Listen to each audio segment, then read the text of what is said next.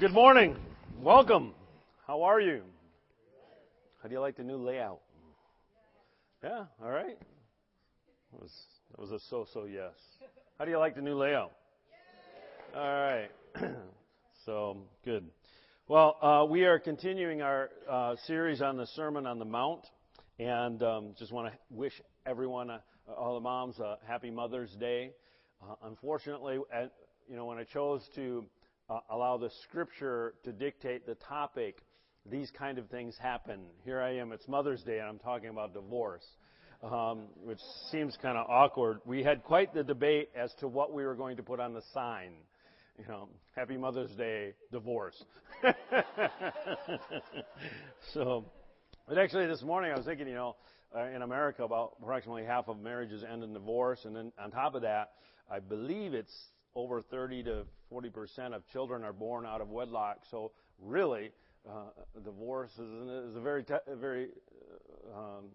important or meaningful topic to talk about when we're talking about motherhood. So the reason we're talking about it, though, is because we're following the outline of the Sermon on the Mount, and that's the verse that we're dealing with. So it's Matthew 5, verse 31 and 32.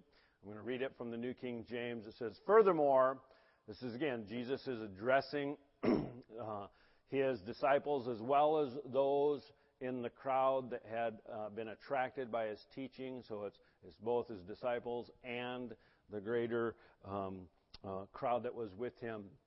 And he's been going through a series of examples that show how kingdom righteousness must exceed the legalistic righteousness of the Pharisees. And this is the next example. "Furthermore, it has been said, whoever divorces his wife, let him give her a certificate of divorce. But I say to you that whoever divorces his wife for any reason except sexual immorality causes her to commit adultery, and whoever marries a woman who is divorced commits adultery." Wow, pretty straight in the face scripture. I came across this comic, if you can see it. It looks like a pastor and his wife, and he's telling her what he's going to be preaching on. He's like, "I'm preaching on abortion tomorrow, and next Sunday I'm going to preach on homosexual marriage." But in the room is the elephant of divorce and remarriage. I thought it really described the church today. Evangelicals get all uptight about issues like abortion and homosexual marriage and things like that easily can be identified as, the enemy. But looming right in our living room is this huge issue of divorce and remarriage, and how do we deal with it, and how do we address it? And it's something that's we don't want to overlook. Now, I just want to share, I am very familiar with this topic of divorce. My parents were divorced when I was young. All of my aunts and uncles on both sides of my family, across the board, plus all of my siblings except the one who remained unmarried until this summer at 54 or 55, he's getting married. I get to do the wedding. Isn't that great? All of my aunts and uncles, my whole family, and not just one divorce. Most of them have been married and divorced multiple times. And as a pastor, I've had to deal with countless situations that either were facing divorce, some were saved from it, many of them ended up having to walk through that. So I've really, personally, as a pastor, I've delved the depths of this issue. I've struggled with this theologically, practically. How do you work it out legally? What's the legal ramifications? Morally, emotionally, that's the big one. Just the grinding through the difficult situation. So in every other way. What I'm about to say on the topic of divorce may make some of you uncomfortable and maybe even angry. Hear me out and pray. We can agree to disagree on some things. This is what I believe the Bible teaches, and I'm not going to cover the entire, it would take a long time to do the entire theology of divorce, but I'm going to say pretty straightforward what I believe is the right way, or how I understand this verse that Jesus is talking about and the greater issue of divorce that he's addressing. Jesus is using this as the next example of kingdom righteousness exceeding the Pharisaical and worldly ethical living. You must keep in mind the context of a verse. And if you take a verse out of context, you will misinterpret it. That's pretty standard Bible, fundamental understanding of the Bible. So what I'm going to say is not violating any principle of Bible interpretation. It's not watering down Scripture. It's actually honoring Scripture in the way it ought to be honored. And so you need to understand that this is the context that Jesus is speaking. He's not giving a complete teaching on divorce and remarriage.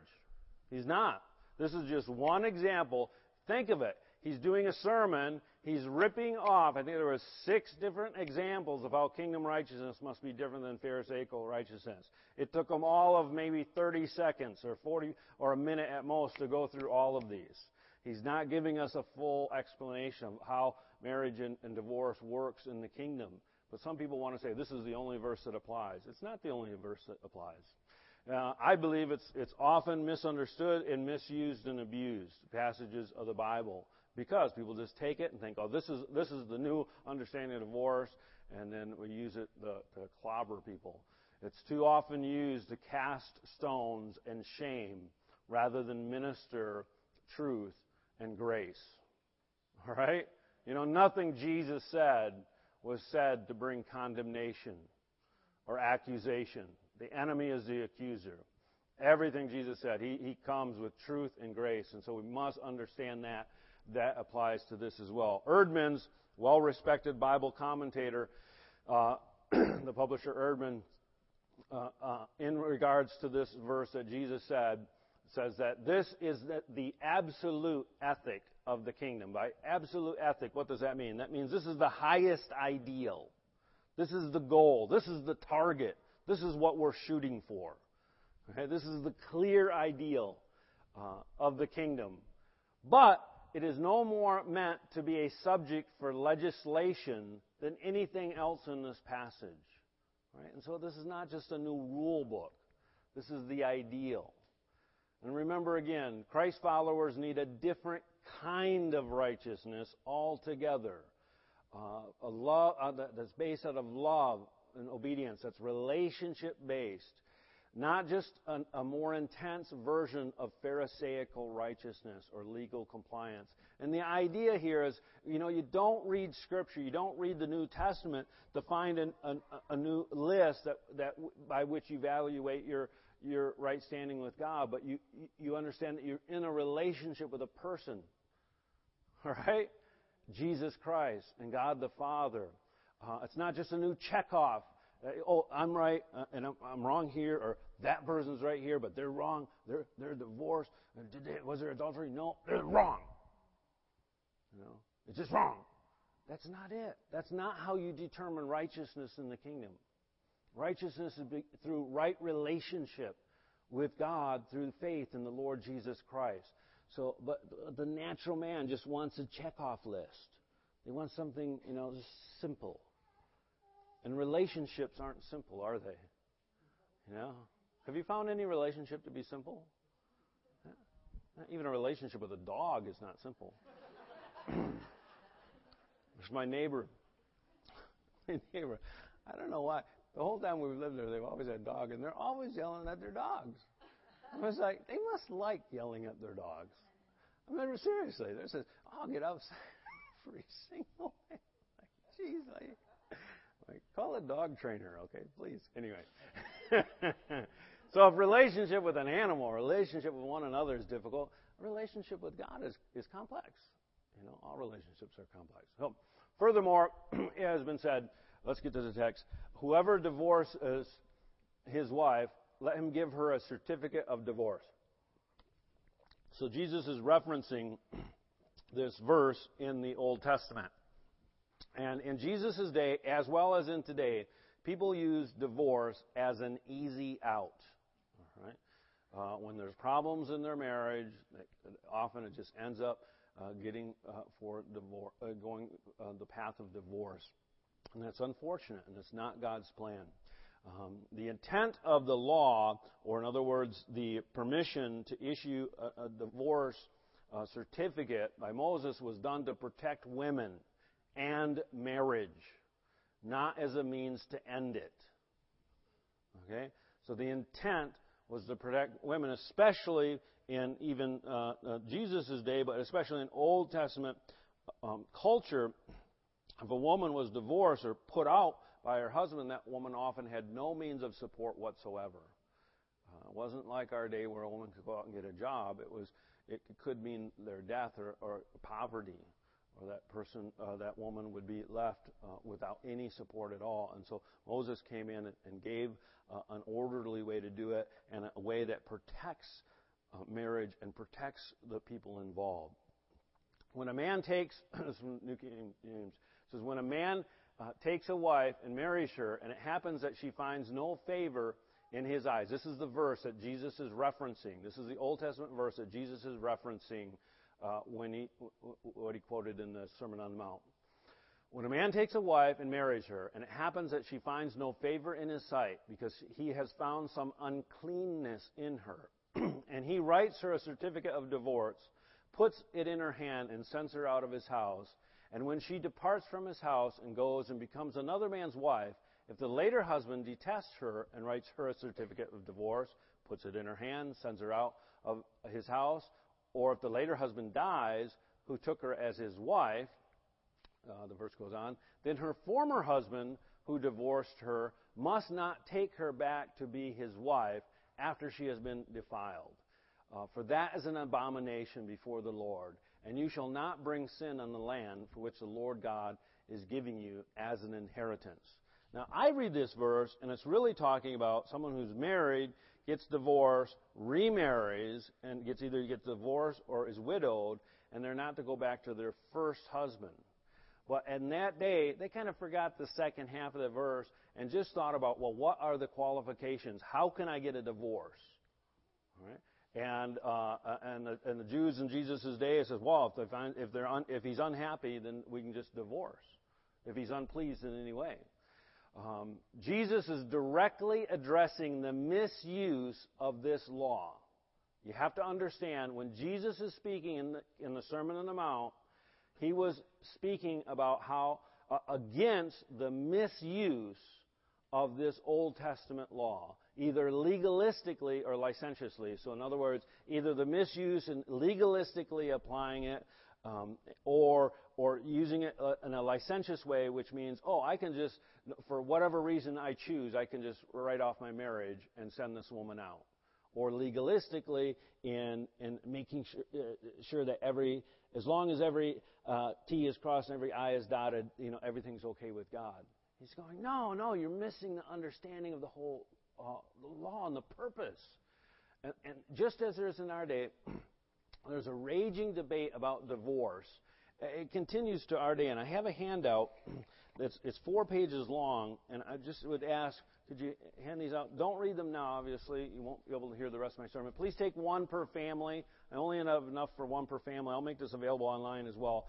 It's from Christianity Today, which really goes in depth into the theology and the historical context of what Jesus is saying, and why it's not just a simplistic, you can't divorce and remarry unless there was adultery involved. Okay? So that is for your further study. Understanding what Jesus was addressing is important, that he was addressing the misuse of this Old Testament text is important to get to the point of what Jesus was really saying. Now let's go back. It says, but I say to you that whoever divorces his wife for any reason except sexual immorality causes her to commit adultery, and whoever marries a woman who is divorced commits adultery. Now, Jesus is not making a blanket statement or a new legalism about divorce and remarriage. He's addressing the misuse in his day of that verse. And when Jesus started talking about this, everyone knew what he was talking about because it was a raging debate whether or not you could divorce for any reason, or whether there had to be specific reasons put out in the law. He's saying that kingdom righteousness calls to an end to legal maneuvering as a way to justify divorce and all sin and destructive behavior. Okay? That's the point. So you can't just pick a scripture and make sure you follow that one verse and then think that it's okay to justify the end of a marriage. He said, no, that's not what kingdom righteousness is about. It goes far better than that. I actually think the Message just nails this one because it takes into mind the cultural understanding and the cultural issues that were at play. The Message translates this verse this way. It says, too many of you are using that verse that he just quoted, as a cover for selfishness and whim, pretending to be righteous just because you are legal. Please, no more pretending. If you divorce your wife or your spouse, it goes both ways, by the way, you're responsible for making her an adulteress unless she has already made herself that by sexual promiscuity. Now, let's just for a second realize what he means by that. One is that it implies that she's going to remarry. He's not forbidding remarriage. And so think of it this way. If you divorce your wife, she doesn't want to be divorced, but because there's some selfish reason or something that you're just unwilling to repent and work on the relationship, and you just divorce her, that's going to mean she's going to have to go out and remarry. Right? And it's going to end up in adultery. Not that it's a sin to remarry, but he's talking about divorce. Don't do it just as a way to get out of the responsibility of making your marriage right. Okay? Please, no more pretending. If you divorce your wife, you're responsible for making her an adulteress, unless she has already made herself that by sexual promiscuity. And if you marry such a divorced adulteress, you're automatically an adulterer yourself. You can't use legal cover to mask moral failure. So the issue is moral failure. Hey, if marriage is broke, fix the marriage. Fix the marriage. Do everything impossible to fix that marriage. That's the standard. So I'm going to give a short course. Very quickly short. Divorce in and of itself is not sin. Just think about that for a minute. Because frankly, I think, especially in America, I don't know other countries, the evangelical world has made divorce sin. Yet more Christians, the percentage of Christians that get divorced is higher than the percentage of people in the world. Now, just to cushion that, I think it's because there's a greater number of people in the world that don't get married. They just live together. So if you calculate that into the statistics, and if you look at the number of divorces of individuals, Christians, who both are active participants in the local church, which is the best measure of living a Christ-like life by every standard, every study says it.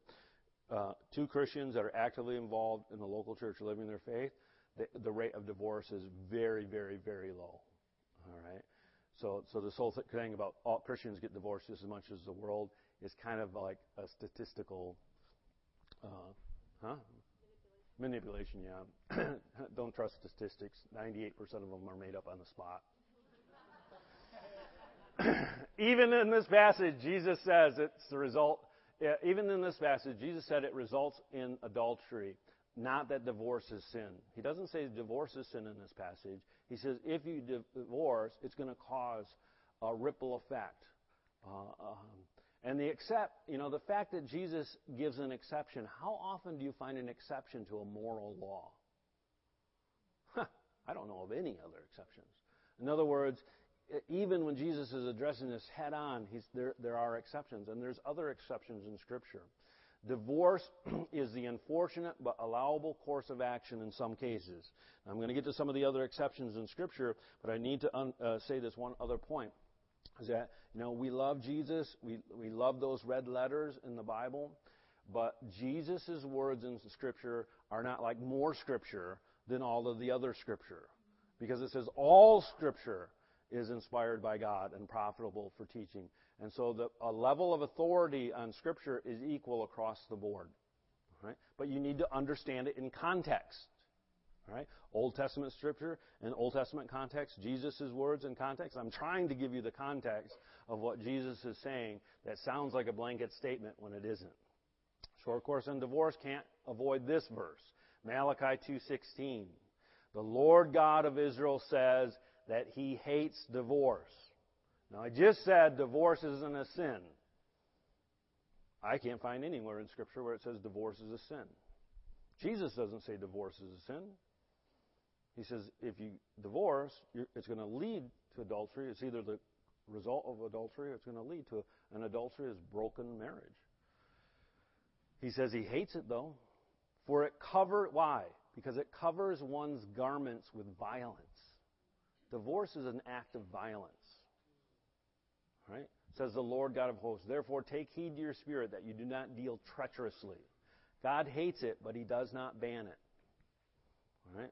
Divorce violently rips apart or murders the new person that was created when the two became one. Amen. So even in situations where it's justifiable, or in other words, where it's the only course of action left, it is violent, it is bloody, it is hurtful, and it's damaging to one's spirit. That's where it says, take heed to your spirit.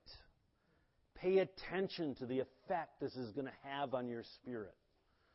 And very few people understand. They get caught up in the details of, well, she's not doing this, or he's not doing that, or this is the result, or this happened. I'm like, look what's going to happen to your spirit. And I do everything in my power as a pastor to save marriages. It's one of my primary roles. Is I want to do everything possible. But there's been numerous times where it gets to the point where there isn't anything else that can be done.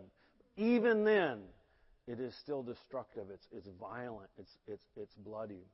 Adultery is the most clear exception, and Jesus used that exception to contrast what had become virtually a no-fault divorce. And so in that handout I gave you, you can read about the cultural thing that happened. That there was two parties basically. One that says any reason for any cause. If the husband found displeasure, he could just write a divorce and it was done. You know, and the other one's like, no, you can't divorce for almost hardly any reason. All right, and so he was coming against, and what was predominantly accepted at that time was this no-fault divorce, and that's basically where we are today. Jesus uses the most extreme exception when he's talking about adultery, and in other passages in the New Testament where adultery isn't mentioned, in some of the other Gospels, Jesus talks about adultery. He doesn't refer to adultery, but it's implied. Everyone understood if that happened, divorce was one response. By the way, it's not required if someone commits adultery that you divorce him, because God still hates divorce, and there can be reconciliation and redemption even in those situations. And there's many testimonies of people who have walked through that successfully. Old Testament law actually required death, not divorce, for adultery. All right? In the Old Testament, that was a response. The reason it wasn't practiced in Jesus' day is because the Romans would not allow the Jews to kill someone just for adultery, because Roman law was real comfortable with that.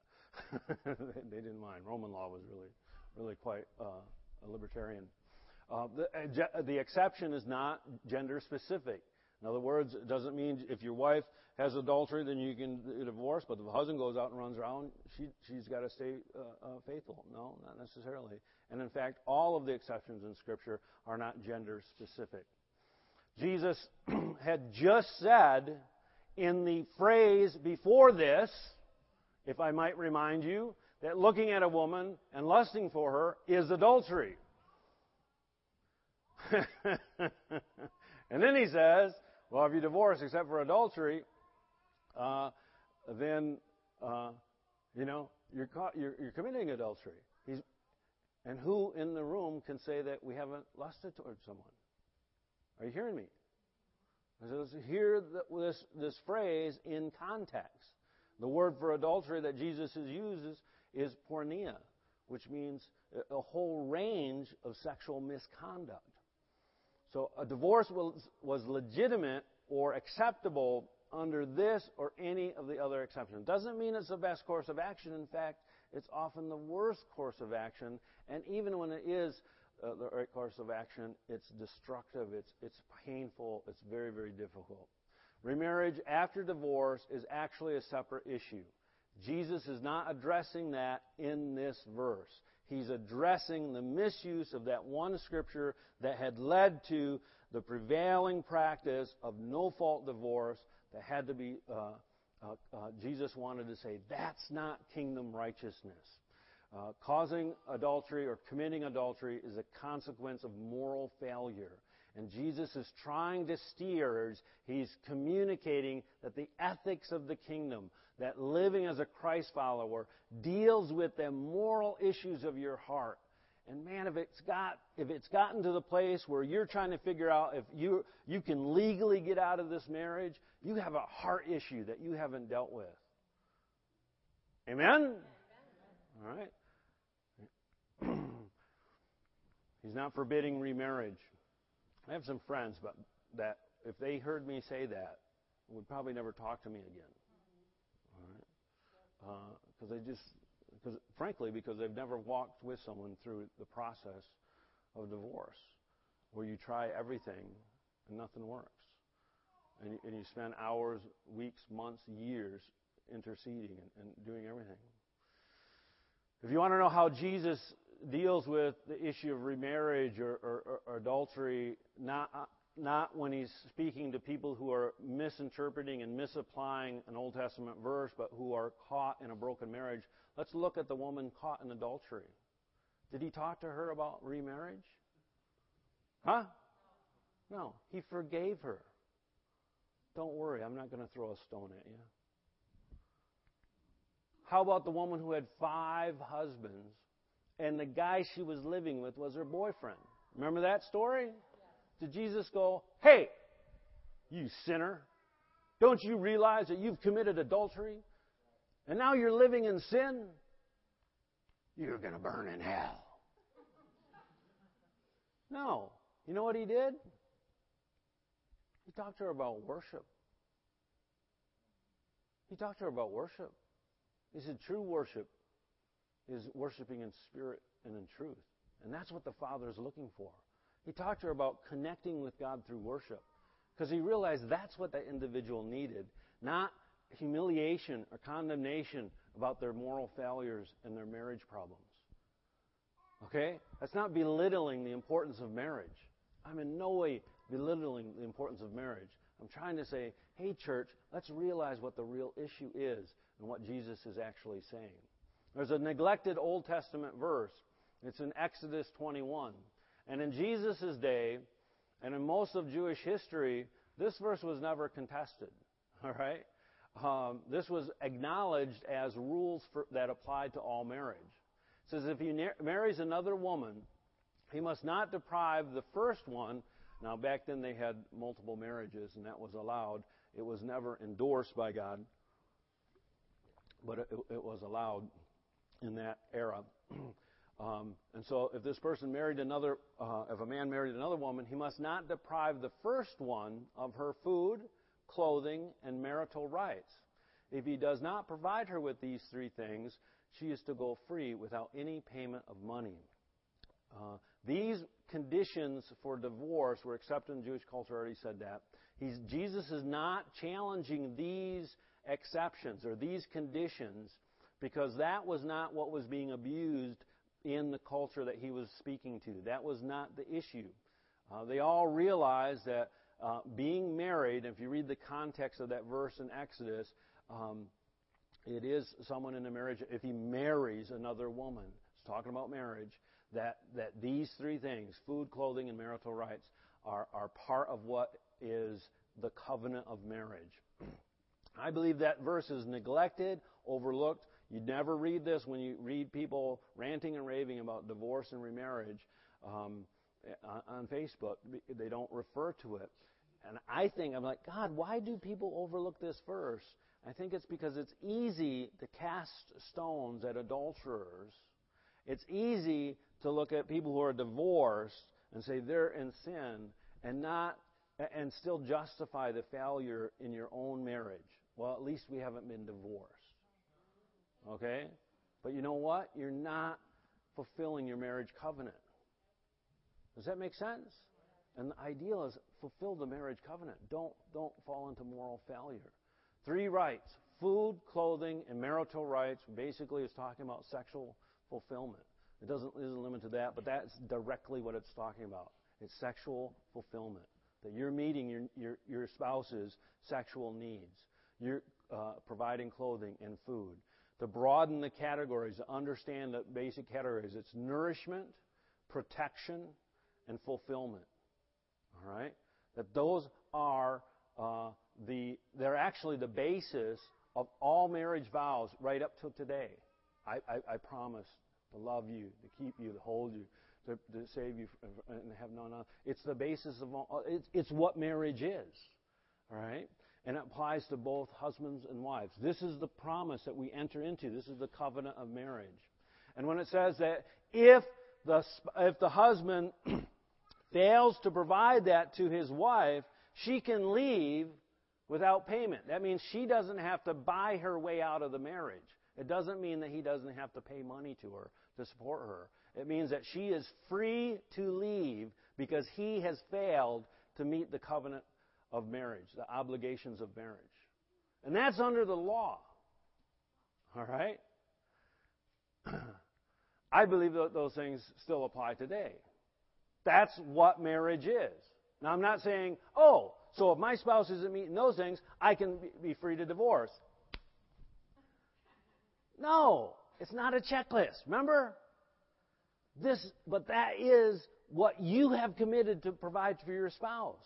So you need to make sure they're nourished spiritually and physically. You need to make sure that they're protected, that they're safe emotionally, spiritually, and physically. You need to make sure that they are fulfilled sexually, emotionally, spiritually, and in every way you can. All right? And if you live that way, your spouse is going to be happy, and they're going to return it. And if you understand that that's what marriage is, that releases divorce won't even be the issue in most cases. Another scripture that applies, sorry, Bill. To the married I give this command. This is Paul talking on divorce. To the married I give this command, not I but the Lord. A wife must not depart from her husband, but if she does, she must remain unmarried or else be reconciled to her husband. And a husband must not divorce his wife. New Testament verse, Paul writing to the church. Clear command not to divorce. Paul was aware of all the reasons in Scriptures that permitted, or both the permitted reasons and the unpermitted, the unrighteous reasons that led to divorce. He doesn't actually tackle any of them, I think, on purpose. And he sets the bar really high, just like Jesus says, no divorce, right? But it's interesting, he says, but if she does. A believer is not to divorce her husband, but if she does. Or vice versa again, it's not gender specific. Even in the early church, this was a huge issue. People were getting divorced even though they were commanded not to. Paul said don't get divorced. But if they do, why? Why is this in the Bible? Because he's writing to a church trying to handle these people that shouldn't have got divorced, but they got divorced anyway. How do you handle them? Kick them out of the church. Never talk to them again. Treat them like scum of the earth. No. He's setting the ideal. How about we forgive them and lead them in the restoration, get their heart healed up, and maybe the hope is reconciliation. That's the hope. That's the ideal. But sometimes reconciliation isn't possible. It doesn't. I'm serious. Sometimes it's just not possible. It doesn't ignore the rights and the requirements of that other verse. Again, if the marriage has failed because of moral reasons, or the person is not meeting their obligations in marriage, it's failed. Let's just be real. It says, but here's another exception. If an unbeliever departs, let him depart. A brother or sister is not under bondage in such cases, but God has called us to peace.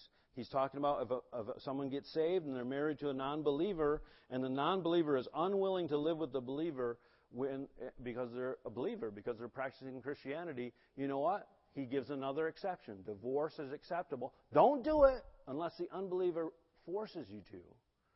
Right? But if this is an exception, then it says you're not under bondage. What does not under bondage mean? Right. It means free to remarry. Right? Free to remarry. And if that applies to this exception, it's just biblically appropriate to say it applies to all exceptions. That there's a freedom to remarry. That doesn't mean, again, if you just use it as a way out of a broken marriage so you can get married again, if that's your attitude coming into it, you're setting yourself up for failure, and you're missing the mark. You're missing the kingdom of God. I don't believe this contradicts at all. Paul doesn't contradict with Jesus. All right? We need to bring in all of the scriptures that speak on divorce in order to have a good theology on divorce. Jesus was not guiding a wounded person through the mire of a broken marriage when he was speaking in the Sermon on the Mount. Like in Jesus' day, we're in a divorce free-for-all. And the right response is not to yell sinner, but to allow the righteousness of Christ to change our hearts, to lead us in a love relationship. I'm going to skip through some of this because I'm over time. We're in a pig stew. That means we're in a mess. All of our relationships are all messed up anyway. Let him without the sin cast the first stone. Righteousness, regardless of our past, present, or future disqualifications, our hearts need to be made right. And that's the best hope for our marriages. That there's transformation through relationship with Jesus Christ that will make moral failures become moral successes, that we'll learn how to love our spouses in a way that brings fulfillment, brings freedom to them as well as to us. And that's the goal that Jesus had in His kingdom, and that's the goal we all should have in our lives. Amen? Bill, go for it. Thank you.